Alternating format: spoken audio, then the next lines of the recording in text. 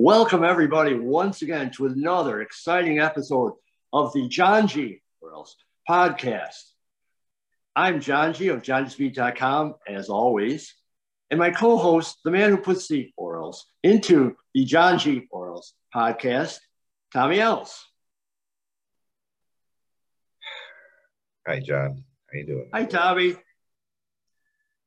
Such a bully, you know. How is that bullying? You're such a bully, you know. Did you object to my wording? No, but you know what you did. I can't help it if there are technical difficulties that cause part of it to be lower volume than others. Mm-hmm. So, what is that? A salmon colored shirt there? Yeah, it's got a coral, maybe. Salmon. It's bright. It's a cloudy, dreary day. I was just trying to brighten up your life a little.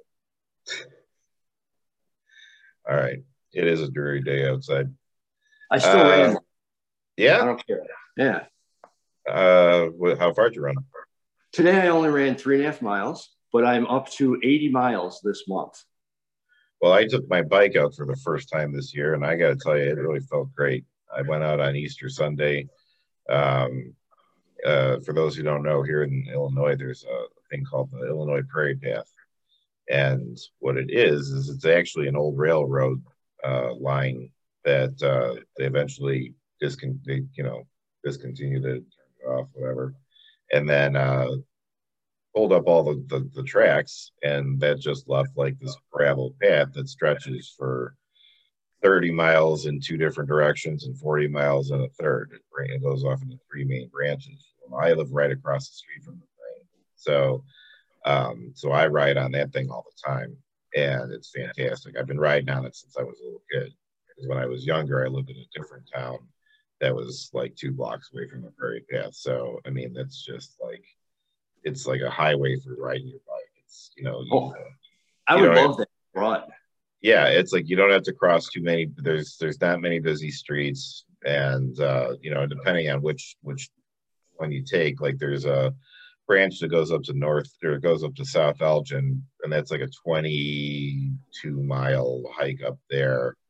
But the more you're going up that way, the less streets there are that you're crossing, and the other one goes down to Aurora. It intersects in Wheaton. Aurora, and it goes down to Aurora. That's like a 20-mile ride down there. So you do that and come back, you're looking at like almost a 40-mile round trip, or maybe it's more like 30 actually. But and then the other one goes out east into the city, out to First Avenue. Okay. So how long is a good bike ride for you? Like when do you start to feel it? I'm usually happy with a 20-mile ride. So I'm in Glen Ellen, and when I was younger, I grew up in Elmhurst. And so my favorite ride, my go-to ride is that I take the Prairie Path and I head out to Elmhurst, and I lived in 2 different houses out there. So I get off the path at one point, and then I ride past one of my houses. The other one's not too far away from that one, and then I ride past that one, and then I loop back around, and then I get back on the path, and I take that car back home. That's like 20 miles. Do you not get bored though? I mean, on the same path all the time? Well, I mean, no, I like that one, but I mean, at the same time, I do have options. I mean, like I will ride the other paths. It's just that's my go-to. I like that one. I like going through those towns. I like just the ride itself. I don't know. It's the thing is like the Elgin run is it's a little more boring. It's like for me it's good if I'm trying to push myself for a workout, like because it's like almost uphill the entire way going up that way, and then your legs are so dead that when you're coming back, the little bit of decline doesn't mean anything, and you're still just barely getting through the thing. So, or I am at least. So it's I'm not always in the mood, and plus that takes me, like, to do 20 miles takes me about 2 hours to do it too. So it's like if I go out on something longer, I'm looking at 3.5, 4 hours depending on how far I go. The ride back is always much slower than the ride out there. See, but you got it easier because on a bike you can bring your water. When I run, thanks to the pandemic, they shut off all the park water fountains, so I can't bring water. Yeah, you wouldn't want to drink out of that anyway. No, I agree. That's one of my issues with running is that like I wouldn't like if I could drink water and have all that stuff, but I'm not going to wear like one of these vests, with water bottles. No, I don't do that. The camelback thing, I don't know. I don't like things being on me. Right. Even when I ride my bike, I've got a little pouch that I put all my stuff in, and so there's nothing in my pockets or anything like that. I don't. But yeah, you're right. Yeah, I'll run like concentric circles, kind of like quadrants, and then have my car in the middle with iced water in there. So if I need it, I can always go back to that. Here's the thing, though. Even the biggest water bottle that you could bring on a bike, if you're going on a long enough ride, that thing will be gone by the first half of the ride. True. So, well, don't you have a little basket in front of your bike? No. And what if I did? And the tassels? You have the little tassels? Yeah. Is that what you think? That's what you think? And a little horn? Why? What would be wrong with that? What would be so wrong with having that? I'm just asking. I'm trying to envision you on the bike. Yeah. Or trike. I would ride a trike. Like the big ones with the big basket. I would have. My grandfather used to have one of those things. What about the one with like it's got like the big front wheel and the tiny little back wheel? The bicycle like that. I don't think I could. I think I'd fall over on that thing. I don't think there's a guy here that has a unicycle. I see him pedaling his unicycle. It freaks me out, man. There's a dude here in Glen. I haven't seen him in a while, but there was at one point a dude I would see on a unicycle out here, and I'd just be like, he's going through like downtown Glen Ellen through traffic and stuff, and I'd be like, there's no way. I would be like, I couldn't relax at all. Yeah, it's hard enough on like a Segway. Right. I'd be fearing for my life at all times. So it's like I don't see the appeal, but Have you ever done a Segway? I've never done a Segway. I would love to do a Segway, but I've never done it. I've never been, it's never come up, and I've never gone out of my way to go Segway somewhere. So you gotta do one at some point. Just for the experience. I would. I'd like to. We did a great one in Washington, D.C. Now, I had done one earlier in Wisconsin. I think I told you about that a long time ago. But the one in Washington, D.C. was a couple of years ago when my friends and I went on a baseball trip. That was the coolest one. It was just like all over the capital area. So there were a lot of really like long straightaways. Mm-hmm. And it wasn't much of like crossing streets and stuff. So it was really enjoyable. It wasn't a lot of stop and go. Yeah. No. Although the guy in front of me, at the one part where we did have to cross the street, he completely wiped out. Oh, really? Yeah, and he screwed himself up bad. Like his arm was all bloody, and yeah. The last few days I've seen this kid around town here, and he's standing on a thing. It's got it's got like two things just to stand on, and in the middle is a wheel, but it's motorized. Oh, yeah. It's motorized. And I don't know how he's steering the thing. He's always on his phone. I don't know if he's doing it with his phone or if he's just being an idiot looking at his phone while he's riding this thing. But yeah, and he's riding this around, and I'm thinking to myself, man, and then everybody seems to have motors on their bicycles and stuff now too. And I'm just like, none of this existed. Yeah, well, yeah. First of all, like none of this existed when I was a kid, and now it's like no big deal. People are just riding all these automated, things and stuff, and have their own motorcycles and they're 12 and stuff. But at the same time, yeah, it's like that's going to be the decline of our civilization is when you start putting, that's like, why don't you just like watch a robot run on the treadmill for you? I mean, it's like, why are you there? It's the, get a motorcycle, if that's what you're going to do. But it's like, yeah, if kids don't even have to ride their bikes, for God's sakes, I think that thing that you're talking about, I think they actually steer it with their feet. I would think so. Yeah, I would think. I mean, I think this guy's just being a moron, and he's riding the thing around looking at his phone all the time. So every time I see him, he's doing this thing and he's looking on his phone. But still, where do you even get something like that? Like, I've never seen this before, and he's the only one I've ever seen on this thing. But I think Louis's kid, my buddy Louis, I think his kid has one. Really? But I'm not sure because, again, pandemic, I haven't seen, I haven't seen anybody in a year. So maybe you should do some of your investigative reporting and find out. I will. I will, because I'm going to actually I will, because I'm going to actually, I'm helping train Louis because he's going to be in a basketball tournament. So he asked me to help train him running. Oh, and running. Okay. Yeah. Yeah, not basketball, please. Yeah. The guy was one of the best high school basketball players in the state. He certainly doesn't need me to help him with that. Yeah. No, you do know you're running. I'll give you that. So, so I went and, I've been talking about having to get some cat-proof screens up in my place. And so I went out, I bought the screen, and the maintenance guy at my building was going to do it for me, but he's like renovating like 3 different units right now. Boy. And he's got to get it done like in the next week or something like that. Problem is the weather's getting nicer and I can't open my windows. So finally I was just like, I was like, I'll just let that guy off the hook and I'll find a place that can do it for me. So I went online, I asked, it unanimously came back like in droves. Like 20 people answered, but every last one of them said, go to Ace Hardware. So so that's what I did. So I took the screens, I took the frames, and I brought them to Ace Hardware yesterday. First of all, they acted like they didn't understand what it was I wanted. Like I said, I said, I need these screens put into these frames. And they're like, well, people don't usually bring us the screens. True.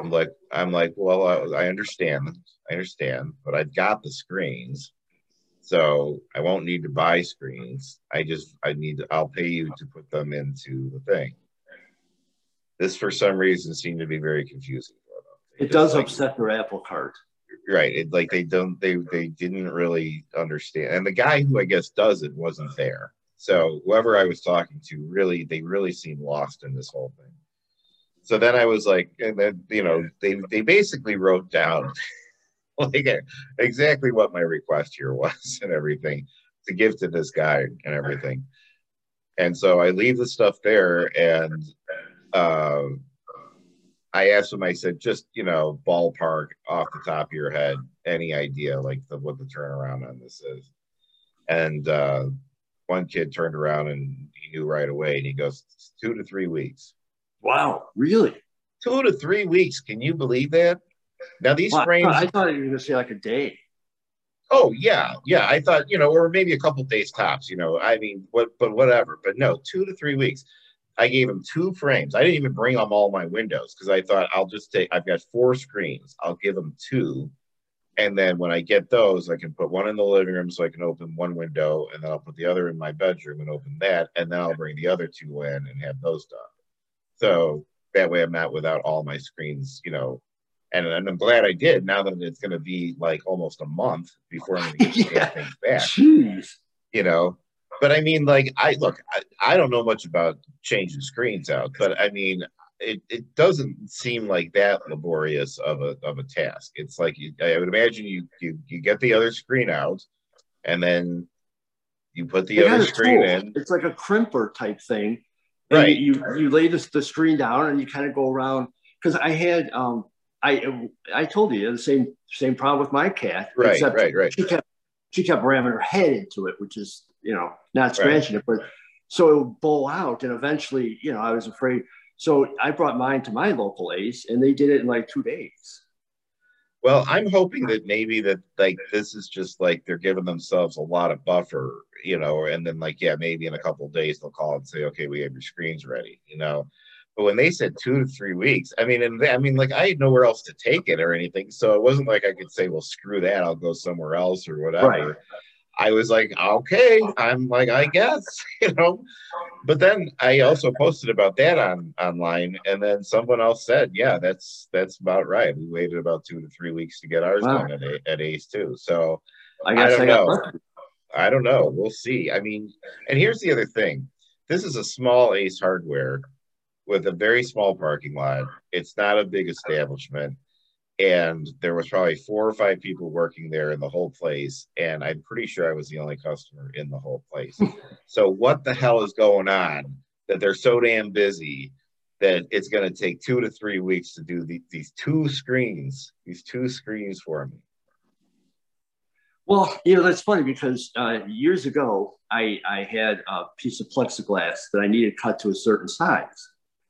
And I brought it in and I said, could you guys, or actually I bought it there. I bought a plexiglass there. And I said, but I need this cut down. Could you do it? And they said, yeah, but it's good. And it took like 2 weeks.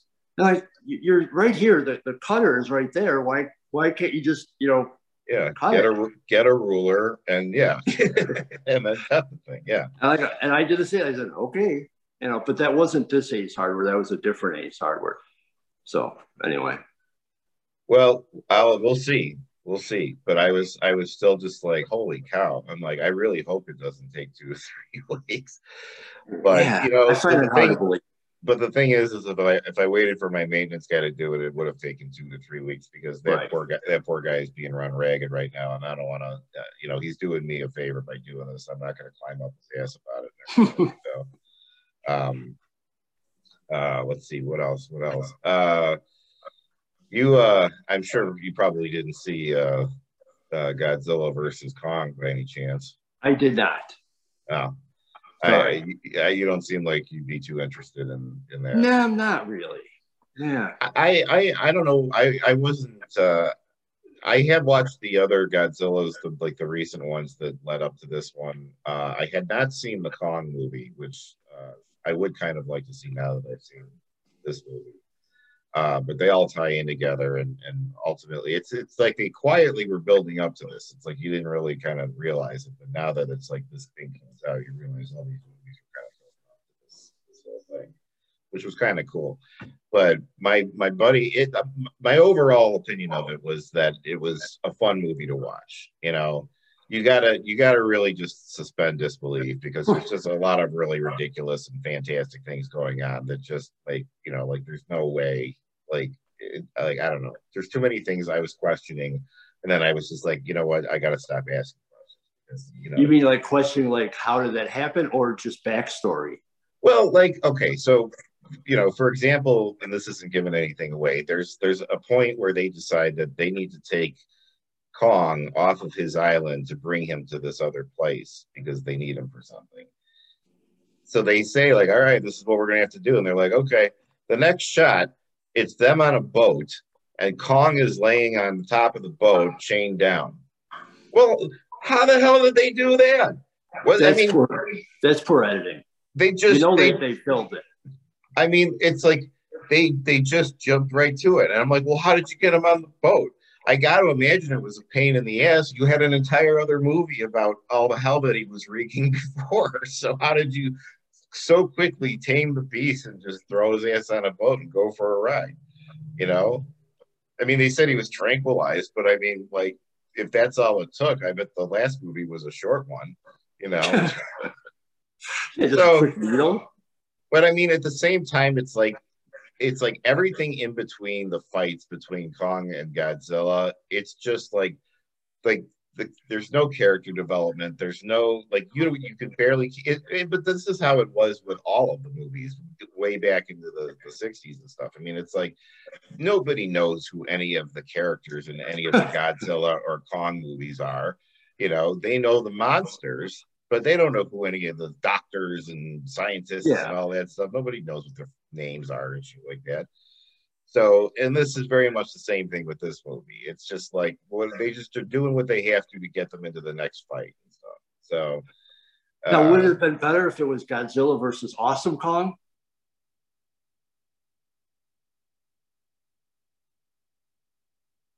Well, first of all, it's a thought-provoking question. It's a bad joke, first of all. But why? Second though, it would be cooler. So, see. It would be cooler, but it's a dumb joke. So sorry. Wow. We gotta I'm gonna start keeping a book of John G's one-liners and just make you read it at some point. So you don't make me do that. No, because they sound better in my head. Yeah. So if I have to relive them, we're gonna have it. You have to look at it on paper and know that you said that. So, Hey, I've got 800 or 1,000 interviews on YouTube that I have to relive, and some of them make me really cringe. So yeah, I've got some too. So this is a big wrestling week here. This is WrestleMania week. it is. We as of right now, it's Thursday, so we've already had Monday Night Raw, the last Raw before Mania. We've had the Hall of Fame was on Tuesday night. Last night was the first NXT Takeover. Tonight is night 2 of Takeover. Then there's SmackDown Friday, and then WrestleMania Saturday and Sunday. Real quick, did you catch any of the Hall of Fame?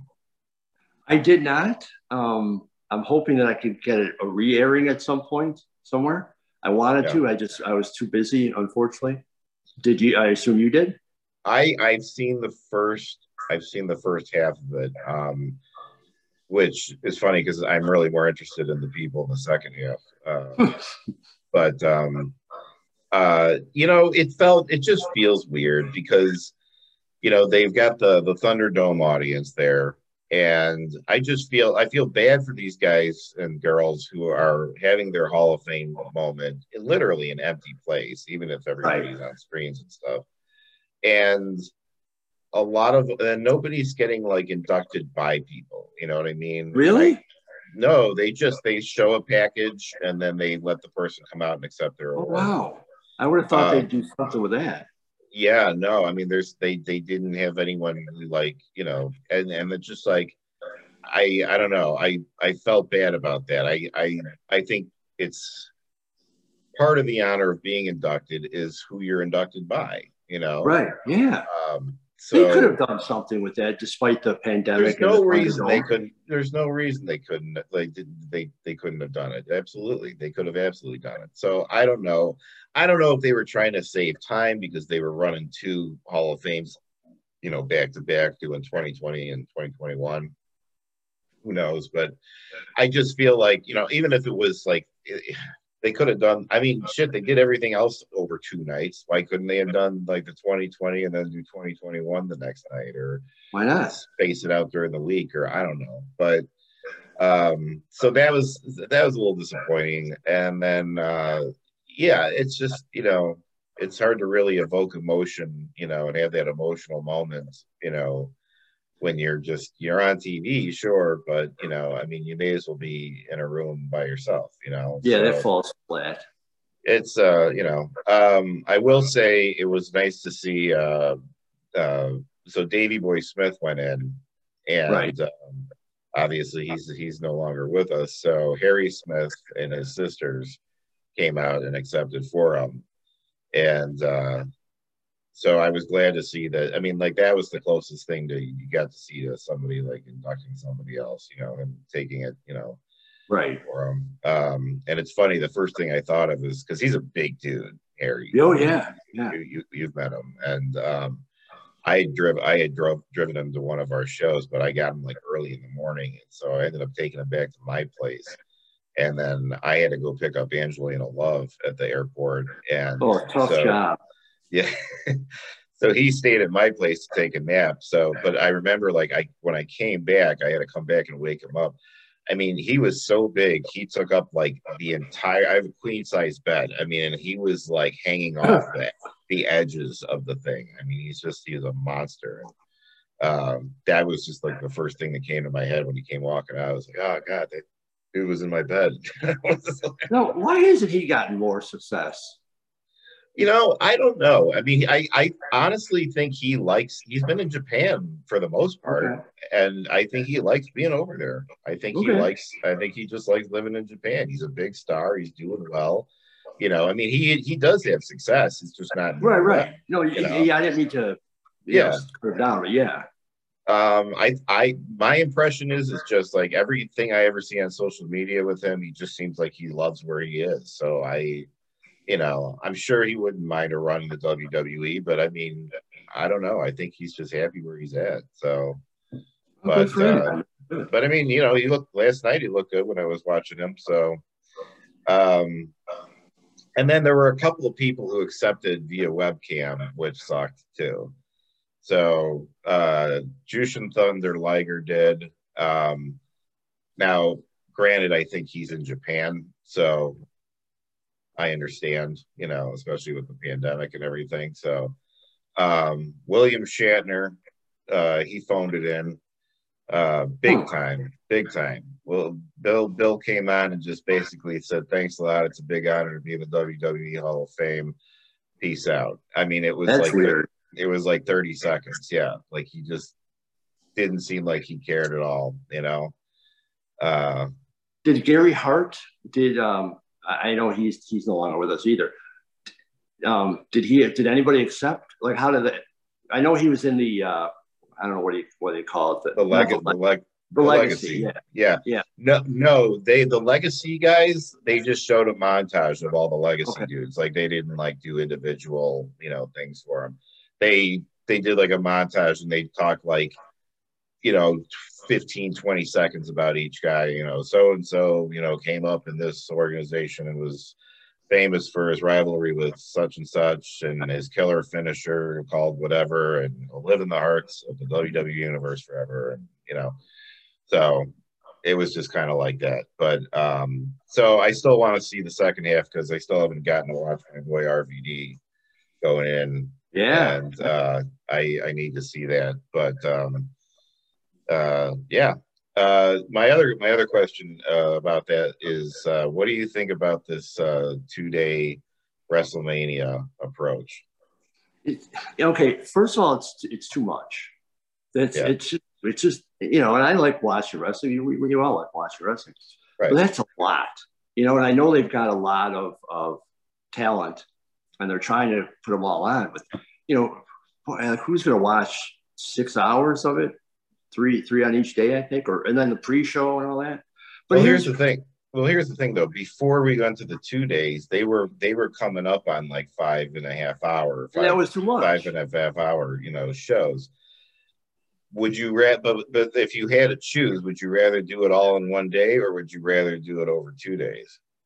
I'd probably rather do it all in one day. See, and I would too. And part of the reason is that, I mean, because like it can be if they want to do it that long, I would just start it earlier in the day. That's the thing, right? Yeah. Because if you think about it, like people will spend the entire day for Super Bowl Sunday, watching the pre-show and all the other stuff, and then in the game. The game may only be 3 hours or whatever, but I mean, like, they have set aside, it's an event. And that's what I think WrestleMania is like. People have WrestleMania parties. Well, how do you do it? How do you do it if you've got it over 2 nights, Right. And, it's like I have a buddy who he wants to host WrestleMania, but I mean, he doesn't want to have people over 2 nights in a row. And I don't blame him, But people have lives. So it's just like, it takes away from it being like a special day. It's like if Christmas was 2 days. It's like, right. You're absolutely right. Which day are we supposed to really be excited about? Well, it depends on what presents you get that day. I mean, it depends on who's on the card. I'm not into it. And then for them to do a takeover, a 2-night takeover the same week. I mean, like, by the time you get to WrestleMania, people are burned out. I mean, like, I know there's some people out there who will gladly watch the entire week and be a completionist about it, because I once was one of those people, and now I now just don't have that in me anymore. But man, I mean, it's like you don't want to burn out your people, before your biggest show of the year. It should be quiet. It should be suspenseful. Yes. Put on a good Raw, put on a big SmackDown, and then let Saturday simmer and give people time to really, like, give them something to think about for that next 48 hours. Like, end SmackDown was something huge that could, like, throw everything, into chaos or whatever. Let people worry about that. And then Sunday, bang, WrestleMania. And now people are hyped up for it. But I mean, if it's just like, wrestling, 100 different people, you can't get invested in anybody because there's so many damn people. You got the entire roster of NXT spread over 2 nights. You got Raw and SmackDown guys, and then you've got the Hall of Fame. And then by the time you get to WrestleMania, it's like you're just not, I don't know. It's too much. It's overkill. You get just desensitized. Absolutely. And a question about the WrestleMania card, because I wrote about it for Global Women's Sports Radio, cheap plug. And I obviously I was concentrating on the women's matches. And I have no problem with it. There's 2 title matches. And then on Sunday, there's a tag title match.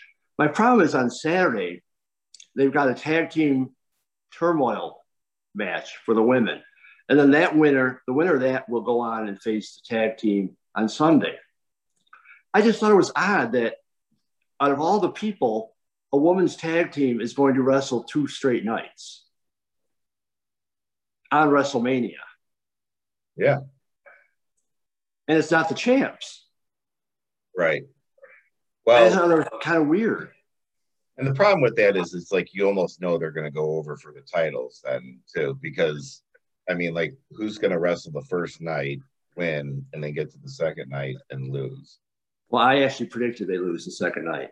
I mean, it's not impossible. I mean, yeah, I mean, it could happen, and then they could just build a storyline off of that. It just seems like to me, it seems like it's weak for a WrestleMania storyline. You know, like that could have been like a good pay-per-view type of thing. Yeah. You know, but I don't know. Well, we'll see. I don't know. There's not a lot of matches on the card that I'm really like, you know, dying to see. I mean, I'm curious about The Fiend and Orton, because I think Alexa Bliss has just done an outstanding job. And I think that there's going to be something big that's going to be involved with her. She's either going to go like really dark, really twisted. I don't see her turning. So I think it's just going to be a major character development. I'm interested. I mean, they've done a real big build up for this one, you know, and I like that they brought the Fiend back even darker and, you know, scarier and stuff. I hope that they make his outfit even crazier for WrestleMania. I hope he has just like an incredible entrance and everything. I mean, like I mean, they have every opportunity to make, you know, some serious WrestleMania magic off of that match. So that is one I am definitely excited for. Yeah, because he was in danger of going the Doink route, where I loved the Doink character in the beginning, the sinister clown, and then they made it into a joke. And I think the Fiend was on that path, but now I like the revitalized.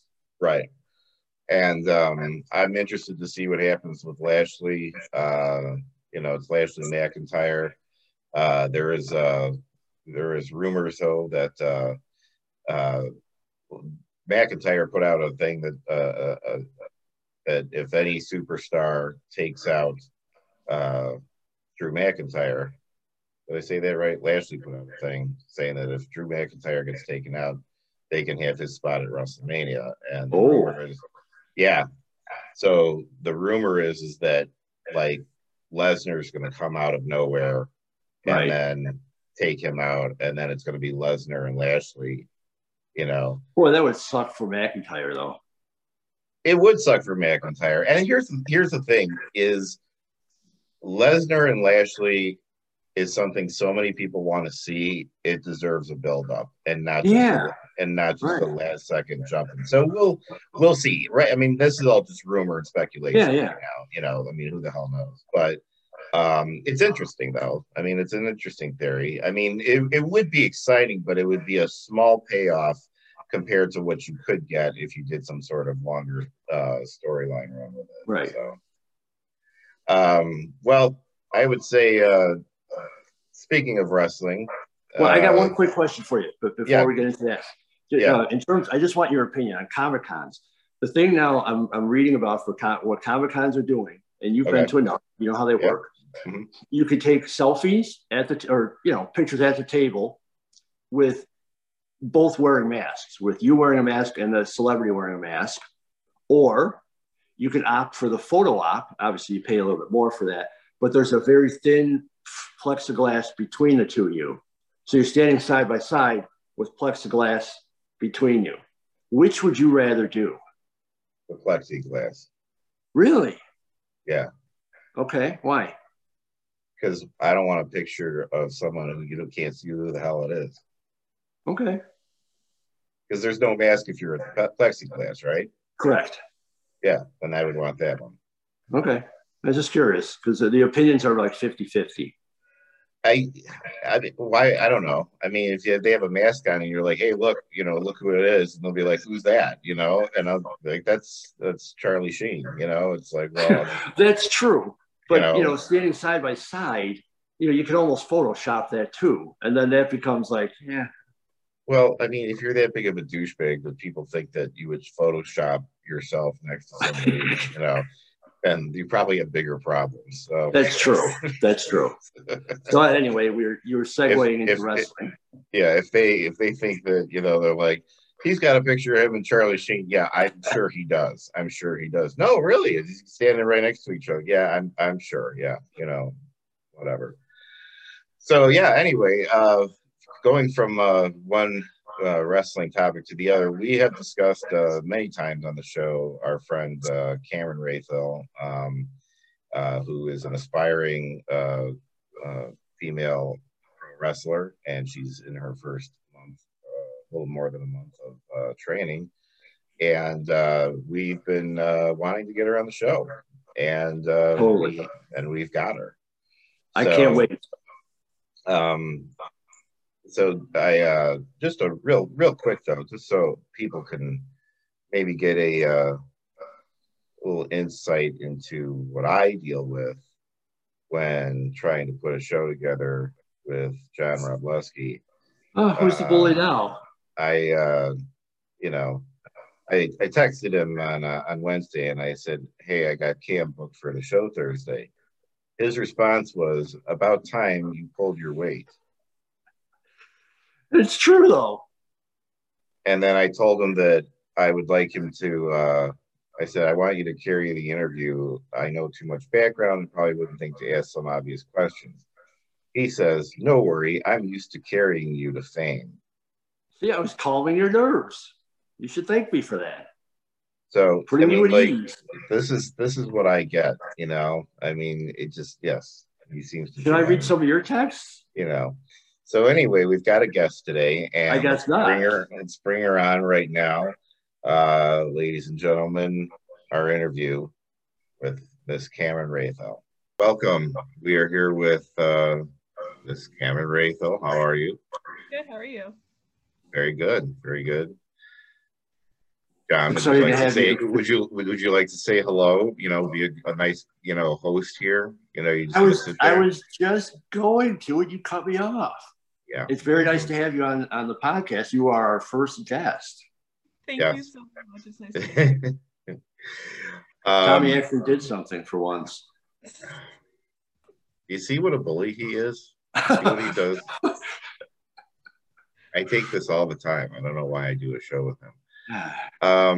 So you have no idea about this, but I think since episode 1, you have been a recurring topic. Oh, okay. And actually, even before that, you've been a recurring topic of our conversations. Yeah. Oh, okay. Well, in the last 2 years that you and I have worked together and everything, I talk about you and everything. So, on the show we've been kind of like kind of telling your story a little bit and giving updates on how things are going and stuff. And so we of course are saying we got to get her on the show and let everybody meet what we're talking about and catch up with you and see how things are going for you and everything. Let's get a little background on you though first before we talk about what you're doing now. Like when did you get interested in wrestling, and when did you decide you wanted to be a wrestler? Yeah, so like when I was younger, my brother, he's my younger brother, he actually would like watch wrestling on Netflix, and he always had it on TV, and I'm like, I don't want to watch this, but he always had it on, and I kind of just got hooked into that because I had no choice to change that. So it's been from like, I want to say probably 10 years old I started watching it, and then I seriously started getting into it around like 11 or 12. And at that point, like, I knew I wanted to be a professional wrestler. I don't know what made me want to get to that point, but at that point, like, I kind of knew that that's what I wanted to do. I did jujitsu for about 2.5 years, like, or I'm sorry, a year and a half to 2 years. It was kind of on and off. That was like the closest I could get to like wrestling and everything like that. And that was, I think, from, I want to say 7th to 8th grade, and then I eventually quit because I ended up just not liking wrestling anymore. With WWE being like, it was not interesting to me at all. Whatever they were doing, I don't know what it was. I kind of just fell out of it, and trying to watch 5 hours of wrestling a week, not fun. But eventually I kind of just got back into it, and I think it was a little bit, I don't know if it was when AEW started or a little bit beforehand, but I eventually was like, well, I want to actually start wrestling school and everything, but I am nowhere near in shape for that. So for trying to get into that, I started doing training with Tommy, and my mom actually helped me with that because we're friends with Jacques and Haley Barron, who run the Resistance. And I've kind of known Tommy a little bit beforehand, but we never were really, friends. I kind of was like, hey, whatever, I'm here before the shows half the time. So well, let's talk about that real quick though for a second. There's a lot of kids who grow up and they see the WWE and they see what's on television and stuff, but and maybe it's becoming more popular now, but generally speaking, a lot of kids don't grow up going to independent wrestling shows, but you did. So you got to see what like grassroots wrestling is, and that this is where you start, and this is how you get to go to places like the WWE and AEW, which I think is a very important influence to have had on you. But talk about that a little bit. Like, what was it like going to indie shows and stuff? I mean, you were a regular at Resistance, and we even have a picture from when when I was Eric St. Vaughn and you and your brother. It's just pretty awesome. But talk about that a little bit, because you didn't just go to Resistance; you did hit up other independent stuff too. But what was it like? What did you think of wrestling once you saw like up front and close like that? So for when I was at Resistance, I only went to a couple shows the first time, and then when I started really getting into it, they started letting me just come early. I've seen like the ring be put up, all the wrestlers coming in, like the regulars like Pondo and everybody like that.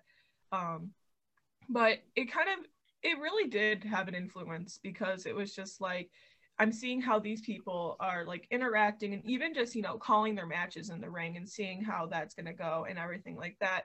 And obviously, like, we all know that it's staged or like, thought out or whatever. But at that point, like, I had a thought. I was like, how do indie wrestlers, sometimes they don't know who they're wrestling with.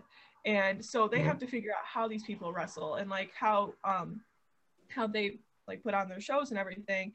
And so seeing that firsthand, I was like, kind of figured out, I was like, okay, well, they have time to at least try to call their match and everything like that, and they're not just going into it blind. Maybe that sometimes will happen.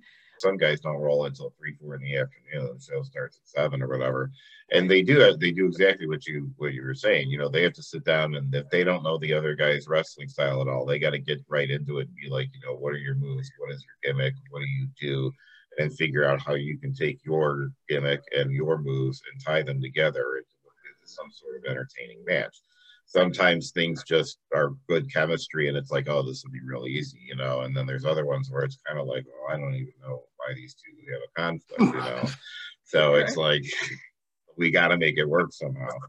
But no, I think that's great that you were able to see, a little more of the, the art that goes behind, putting these shows on. And it's not just run out there and just do a bunch of moves and move back. Right. When you were, go ahead, John. No, John, please. No, I was just saying, our good friend P.L. Myers, Cam, you probably saw him at some of the Resistance shows. He always says, once you peek behind the curtain, you can't go back. So you've seen some of this, like the behind the scenes stuff. And, as PL will always say, sometimes it turns people off, sometimes it turns people on to wrestling. So once you started seeing stuff behind the scenes, like people bringing the ring and people out of gimmick, did that change your opinion of anything? Not necessarily. It kind of, I kind of knew that they weren't the same people, I guess, like out of their gimmick and everything like that. Like I knew that, everybody isn't going to stay in that gimmick, you know, and like try to put it on in front of other people. In fact, I think it actually like made me more interested because you're, you know, interacting with other people and you're acting like a normal person, essentially. Like you're being yourself and you're not just putting on like a mask in front of these other people and just acting like you're wrestler essentially in front of these people. Mm-hmm. Yeah, and I think that's actually one of the cool things though is sometimes you see some people who are just, you know, like, you know, very mellow, very reserved, quiet, and then they walk through the curtain and they're like, oh, you know, they're like screaming and they're jumping and they're Pondo. Right. And like, it's like, yeah, Pondo just kind of, you know, walks around and, you know, it's just, he's there and, you know, how you doing, Tommy? You know, and it's like, you know, and then, but yeah, then he comes out and he's got the whole place standing up and on their feet chanting and stuff. You know, I mean, it's just, I love seeing that transformation, you know, with certain people. And then there's certain people who are really close to their gimmick, like Suge D. I mean, like, or Tommy. I mean, like he turns it on for sure when he goes out there. But I mean, if you're talking to him in real life, he's still a pretty upbeat, you know, fun loving dude. So, you know. Well, you weren't far from your gimmick. I mean, you know. Eventually. I mean, like, I mean, you know, in the beginning it wasn't really me, and it was, which made it harder, but it kind of just like seeped out. Like at a certain point I just couldn't like keep it in anymore. Although I think that was when I'll get it over with too. So is there a particular type of wrestling you enjoy, or Cam, that you enjoy more? Like, you know, you got the hardcore style, you got the scientific, you got the high flyers. Is there any of those styles that really appeal to you? I think what appeals to me the most is hardcore, and I think that's mostly because I don't want to say that's what Resistance is, but they did do a lot of hardcore stuff, and I don't know, I've always just been interested in that. Just I don't know what it is. And for example, one of my favorites is Orin Veidt. I think that's how you say his last name. He when I first saw him, I don't remember when that was, but I instantly just got hooked. He's one of my favorite indie wrestlers, and he kind of like brought out, I guess, hardcore wrestling to me and everything like that. So either that or high flying. I personally wouldn't probably be a high flyer. I'm like super tall, but I think something about that too. It's just the way that they, you know, like it's all like intricate and everything like that. Like those two styles, even though they're completely different, they have, you know, certain ways that they do stuff that makes it so much more interesting and so much more fun to watch. So do you want to be just for reference sake, real quick, how tall are you? 5'11". So that's, you know, and John, you and I've certainly met our fair share of women's wrestlers. 5'11" is pretty tall. Yeah, that's Melanie Cruz territory. Yeah, for sure. So I think that will predicate a lot of how her wrestling style, you know, like she's probably, I mean, not that she couldn't be a high flyer. I mean, you can still do it if you're tall. There's still plenty of moves that you can do. But I see her as more of a power wrestler. But we'll see. You never know. We'll see how things go. Except in those, you know, in the indie halls, you gotta, if you know, you gotta watch your head on the short. This ceiling. Is true. There is a disadvantage of it. There are some, you'll be in a VFW with a low ceiling, and you know you're gonna have to, you know, hunch over. Adjust your style. Yeah. So Cam and I did get to work together for about 2 years, and during that time we covered we didn't just work out. We talked about wrestling psychology. We would break down matches. We did a practice run of calling commentary. We did shoot a promo at one point. So we tried, you know, I you know, and then we went and we visited the Freelance Wrestling Academy and sat in on a session there run by our good buddy Bryce Benjamin. And you know, I wasn't trying to like turn her off to wrestling, but I was trying to make sure that that's what she wanted to do. Like you can be a part of wrestling, as you know, John, and do a million different things. You know, you can be a commentator, you can, you know, be a backstage person, you can be a manager, you know, and not actually have to be a wrestler, you know. Right. So I think a lot of people are like, well, I want to get into wrestling, and think that the only way that they can is to become a wrestler. So I was just trying to expose her to like all these different things and see where, you know, her feet landed. And every time it was wrestling. And I knew, especially after we went to the first training session we did with, you know, just a watch over at Freelance. And she watched them do a training session, and then she was like all the more excited for it. And then that made me all the more excited because I was like, all right, yeah, this girl's a wrestler. So as you know, I've been very excited about her progress. I think she's done very well, which leads us to, you are what, 6 weeks now into training? Yeah, just about. I think I started on March 6th or March 9th. One of those two dates is on a Saturday. That's all I know. So let's, no, go ahead, John. Go ahead. No, you've been training with some of the people that you've actually seen in the ring. Ego Anthony, Kylie Ray, Tommy, Bryce. Is it intimidating, or how is it like to actually train with these people that you saw in the ring performing? It's actually pretty crazy. It's almost like a full circle for me because in Resistance, Ego was there, and I was a big fan of him and everything like that. And one day I was training, and I was training with Melissa, or we were working on something like headlocks and everything like that. So we're out of the ring. And that's Miss Kate, by the way. Yeah. And so Ego was like, come in here, and then we'll just switch off. I'm like, I'm gonna put Ego in a headlock, like, yeah. Like, oh my gosh, okay. But especially with training with Kylie, I've only trained with her once because the first day I actually was going to wrestling school, I couldn't even participate because my parents weren't there to sign like a waiver because I'm still considered a minor. I turn 18 like very soon, so that kind of sucked. I was like, man, my birthday's in like a month and I can't participate in the first day. But yeah, I think it's just crazy to see like how everybody trains differently. And again, it's full circle for me. Like I used to watch these people wrestle, and now I'm training like in the best like wrestling school there probably is in like United States, and especially in Chicago and Illinois. Yeah, and she's absolutely right. I mean, in the Midwest for sure. I mean, absolutely. Tell me another one that's got better trainers than that place does. Absolutely. And is a relatively nice place to train. It may not seem like it because you're like in a big garage, but that's actually not bad. There's way worse places to end up training. So,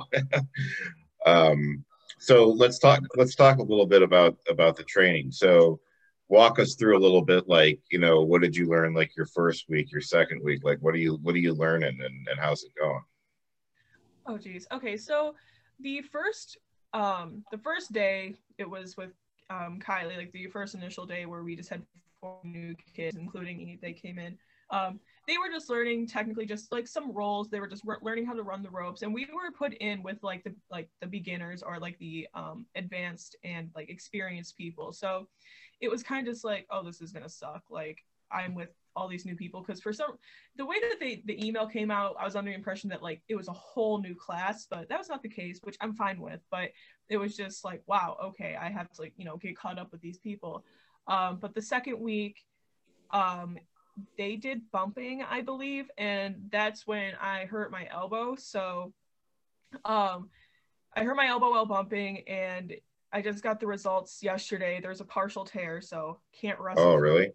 Oh, sorry. For a month? Yeah, he said to, keep it rested for a month. I'm sorry. So it kind of sucks, but the last 2 times I was there, I sat out because I'm like, I don't want to make it worse. It's starting to like, hurt more and whatever. But the important thing is though, is that you still went. Right. Absolutely. Yeah. I mean, like, and I've told you a million times, but I mean, if you can't wrestle for the next month, that doesn't mean you miss a month of practice. You just go and you sit and you watch, and you will learn. You will still learn stuff. So, anyway, go ahead. Oh no, so like each trainer, because then Kylie and Ego, they come like alternating Saturdays, and then Mondays and Wednesdays are Isaiah's, and then on Tuesdays and Thursdays it's Bryce. So they kind of just build off what they were like learning before. So like spots and everything like that, they'll build off from that. And I think on Monday they were doing this one spot, and they like ended up, we were just talking about what our goals were and everything, because Isaiah was telling us, like, you know, no, every time you're going to be in a ring, or if you're going to end up going to a different school, not all trainers are going to be there to like guide you through that and tell you what spot is next, what you have to do next, like going into a headlock or, you know, anything like that. You have to think for yourself. And that was like a big learning lesson for me, because I knew I'm not going to have like a trainer ringside, but you know, you can't have like a designated spot every time and just roll with it. Like, you know, you got to put yourself more into that match. The spots are just like suggestions. It's just like it's a way to practice and it's a way to learn, but you don't want to make that part of your repertoire, you know. Right. Headlock, you know, like, you know, drop down, leapfrog, you know, hit the ropes, clothesline. I mean, it's like, you know, it'll look like something like, I think we've even watched matches where I was like, that's a drill, like what those two guys just did. You know, it's like they're just, you know, I mean, if you get desperate, and yeah, you can run a quick spot like that. But I mean, but he's right. Yeah, that's just, you gotta. But that takes time to find your spot. But I mean, this is the stuff I always enjoyed about training more than anything, more than the physicality and the spots and the moves, was the talks, you know, and learning, you know, the psychology behind it, because that just fascinates me. I love wrestling psychology. So you're doing what, rolls, running the ropes? So for when I like injured my elbow, I wasn't using, I don't want to say injured, but when I hurt my elbow, I was only just doing what I could. Like, they were so good about like just accommodating to me. I'm not like, you know, they weren't forcing me to do anything that I wasn't comfortable doing, especially with my elbow. And like, for example, when you're doing warm-ups, like there's a warm-up that we do if you're like in the corner and then you're like doing high knees, you do a backwards roll, then frontward roll, and then you jump on the ropes or whatever. Instead of me doing that, I just did high knees, jump back, forward roll, because I can't really push up on this arm. Like, or extend it fully. So like one of that as an example, they were like helping me accommodate. I could still do class, but it's not the same as everybody, but I'm still doing it. And so I think that's great. No, that's great that they're able to modify it for you. I mean, and anything is better than nothing. And sometimes breaking things down a little simpler like that's a good way to learn too. So so do you want to be a professional wrestler as your career, or as like a side thing as you have a different career? I want it to be as my career. Like, I'm going to college, but at the end of the day, like, I want to be a professional wrestler as my career. Like, I want to work as hard as I can to get there. Like, I'm going 4 to 5 times a week now, even just during school work and everything like that. I figure out a way to get there. Yeah, and that's something I think I actually mentioned to John at one point. I was like, you know, when you see somebody who who goes on the days that she doesn't have to go, you know, that level of enthusiasm will take you exactly anywhere you want to go in this business. I mean, if you love it that much and you like being there and you enjoy it and it's fun for you, there's no reason you won't make a career out of it.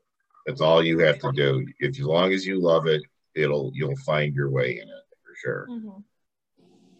How long do you think, or like how long are the sessions on any given night? Is it like an hour? So they're 3 hours long. On Mondays and Wednesdays, it's 7 to 10. Bryce usually starts his classes around 7:30, so it's about 2.5, but sometimes we go over. So essentially 3 hours long is usually how long the classes are. So that would take a lot of aerobic, a lot of conditioning, I guess. And so I assume you do exercise other than that? Yes, I try to do it as often as I can, considering like I'm still in like high school and I have a job. So and especially when I'm going to wrestling, you know, 4 to 5 times a week, I don't really have any time to do anything anymore. But well, that's now that's the thing though, is that counts as your workout though. I mean, for real. I mean, like, it's like, I mean, granted you're sitting right now, but I mean, when you're going, if you're going 3-4 days a week, I mean, that's enough working out. Trust me. I mean, it doesn't stop people from. I know Bryce still goes to the gym, and that guy's in the ring, way more than he should be. Because when he's in there for like almost the whole 3 hours because he's got to work with other people. Other people, go in, do their spot, take a break. Bryce has to go through it with every single person. But anyway, didn't mean to. Do you have any idea? I know it's way early, but like as you're in class or driving home or whatever, do you ever like have any ideas of your character? Sometimes I do. Like going back to like the hardcore thing, I want to be like someone like completely different, and like I think that kind of goes for everybody. Everybody wants to be different, but like I want to do like intergender wrestling, like wrestling guys and everything like that, and do hardcore stuff. But we even talked about this on Monday. Like, you think you have an idea, but in reality that idea is not always going to come true, because everybody has dreams and everything like that, but you just want to take yourself, just apply it in the ring throughout time, and then make that like your wrestler or whatever, like 10 times, 100 times more than what you are in real life. And that's what Isaiah has told us. Like, that's right. It's absolutely right. Yeah. If you ask most WWE wrestlers, I bet you like 95% of them, like whatever they thought they were going to be as a professional wrestler is not what they are. I mean, like Xavier Woods didn't know, well, my thing's going to be being part of the New Day, and it's like you don't. I mean, there's few people who really end up, in the gimmick that they think that they're going to be in. Like Kane didn't know that he was going to end up being a guy who, wore a mask and came out to fire and stuff like that. It's like he played a dentist before he was Kane. So I mean, it's like you don't know. It'll find you on its own. So the best thing you can do is just develop yourself, and life will help find a way. So, is there anybody out there that you really love to wrestle? Oh, that's other than Tommy. Other than Tommy. My money's on her, by the way. Well, right now, so is mine. Oh, that's a hard question. I would probably say I would like to wrestle Britt Baker. When I first saw her was like in person, I think was at All Out when they were in Chicago, and from then like I've slowly become like a bigger fan of hers, and like the way that she wrestles and the way that she brings her like outside job into her wrestling life. Also that kind of like ties back to what we were talking about earlier. I would probably like to wrestle her the most as of now. Good choice. Oh, good answer. And so your family's supportive of this, huh? Yeah, so my dad's like, you go to college and if you can like, do this, whatever. But my mom, on the other hand, was like super supportive of this. Like, she's making sure that like, this is what I want to do or whatever. But yeah, she's always asking me like, how was practice? Like, what'd you guys learn? Like, I'm always excited to tell her because I know she's interested because she's watched wrestling with me too. Like, she's gone to like most of the WWE events I've been to and everything like that. So I mean, it's really good that I have like my family is there to support me for something like that. It's an excellent thing, and I'm very glad because, like I said, for having as much love and enthusiasm for it as you do, it helps 10 times more to have a family that's on board with you and and backing you up.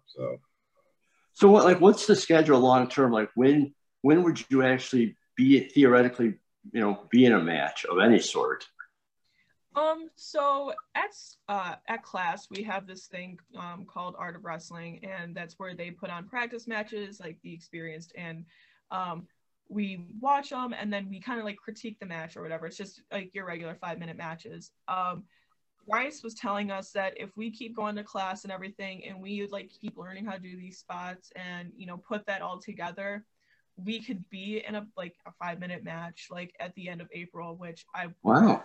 do. But you know, if I was in a practice match, he said that we could at least start working towards that, you know, this year.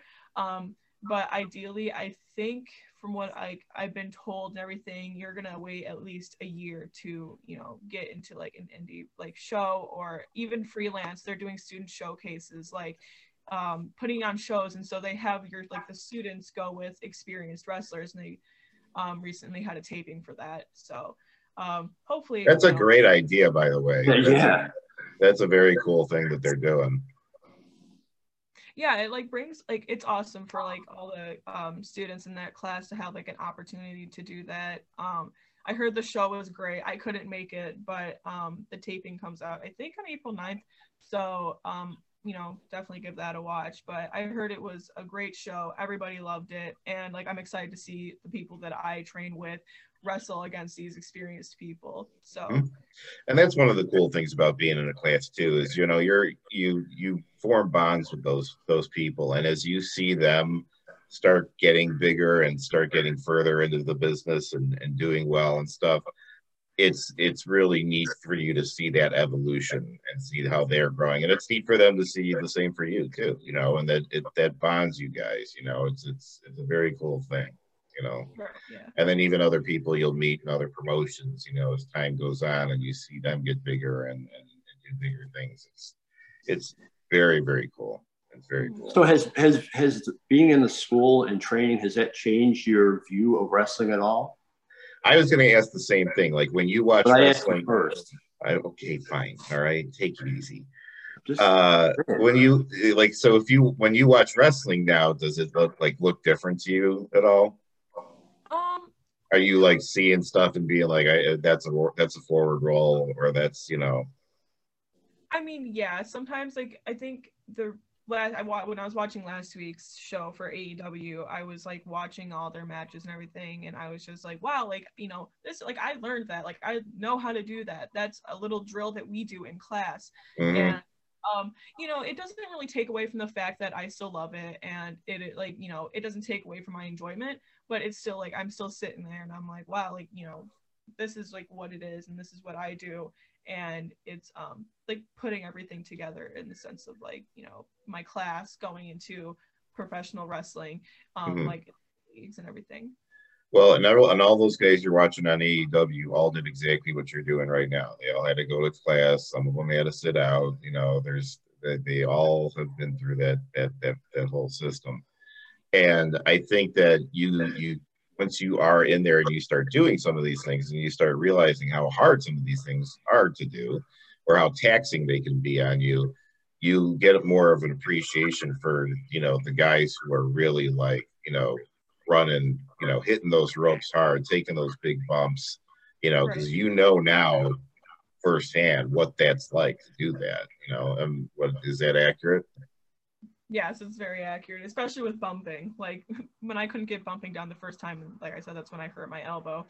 And like seeing now in the matches, it's just like, you know, like this is how like you said, physically taxing it is. And you're just like literally throwing yourself on the ground, and your body doesn't want to do it. It's against your like your nature to like do that. But you have to not think about it and you just do it. And it's so much better than just trying to like plan out what you're doing, instead of just, you know, just going right to it. And it will probably work out more like that than trying to like, oh, I have to pop out my hips and then throw myself back and everything like that. Just, you're going to be more afraid to do that than just actually just do the movement and do it. Yeah. I always say, if you want to see someone bump like perfectly, check out Dolph Ziggler. Watch when that guy bumps. That guy snaps down and hits that mat, and he can bounce right back up, and he'll bump a lot too. And it's like, so when you watch a match, it's like, you know how much like one bump hurts and takes out of you. And then you see someone who's bumped like 30 times in a match, run the ropes, jumped up to the top rope, jumped off of that, picked somebody up, body slammed them. I mean, it's a workout. A match is a workout. I mean, it is just a lot of, it can, you know, you get your rest holds in there and stuff like that. But depending on your wrestling style, I mean, you got to be in some tip-top shape. Which is why I say, like, if you go, to practice several times a week, you're getting a workout. You're gonna have to go through your warm up. You're gonna have to go through your drills, and then you might do a practice match at the end. That's a lot of work, And how sore are you after all? Like, is it just a continuous soreness every day after day after day? It definitely is. It's mostly from running the ropes too. Like my back is killing me. Like I just have a knot in the middle of my back from running the ropes. And like even Saturday when I was with Kylie, we were doing squats, which came into play when I was doing squats with Tommy. And I was like, wow, I haven't done squats in so long. And here I am. And I was like doing them like really easy. It was like minute squats for like three separate times. But yeah, it's just totally lost my train of thought. Hold on. Sorry. Soreness. Yeah, soreness. Yeah. So, but yeah, my legs are like killing me the next day. And it's just like, I don't miss it from my legs being sore from doing squats. But again, it's just like, I'm completely sore all the time. Like my back, like I said, is killing me. And, now my neck is starting to hurt from all the like neck exercises we will do because your neck is very important in wrestling. So, but yeah, it's just a complete constant time of like soreness, especially, I'll probably be able to like not have that for about a month, but I kind of be like a relief, but it is what it is. And, it comes with that life. So the neck soreness will get better the stronger your neck gets. Right. So yeah. as it's just right now you're using muscles in there that you don't ever, put that sort of tax on. So in time, I mean, yeah, you're going to lose a little ground, between now and when you can get back in the ring. But once you get back on it, you're doing it regularly. It'll get better, and and they're absolutely right. Your neck will save your life if you have a strong neck. So, well, all right. We just wanted to check in, and we wanted to introduce you to the world, and we'd like to check in once in a while and just kind of see how things are going and chart the progress of I told Tommy I really like we should follow your without like being right over your shoulder, but we want to follow your career all the way. Awesome. Because we love your enthusiasm. I've seen your enthusiasm on social media. I just get, I heard stories from Tommy, the legendary stories of your 100 squats and all that. And then to see you on social media is really cool to see your enthusiasm. And we really want to follow you all the way. Thank you. Absolutely. Thank you.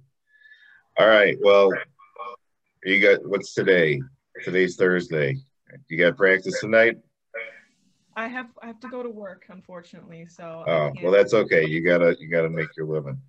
Yeah. All right. Well, have a good night at work. We'll be in touch, and just know we're all cheering you on. All right. All right. Thank you so much. And thank you for your time. We really appreciate it. Oh, no, all right. Thank you. All right. Take care. Okay, so there it is. That's Cam and Raithel. That was cool. It was very cool to meet her. I've been, as you know, I've been bugging you for a long time. I really wanted to do this. Great young lady. Fantastic to finally talk to her. As I said in the interview, I love watching her on social media. She's so excited. From everything you've told me, she's so dedicated. I can't wait to follow her career. Yeah, I mean, I think you get a sense of her enthusiasm, and like we've talked about before, that to me is just her best attribute above all else. She loves it. She wants to learn it. She wants to live it, and if you want it that bad, there's nothing that's going to stop you from getting to it. So, and if working out with you didn't dampen her spirit, nothing will. So.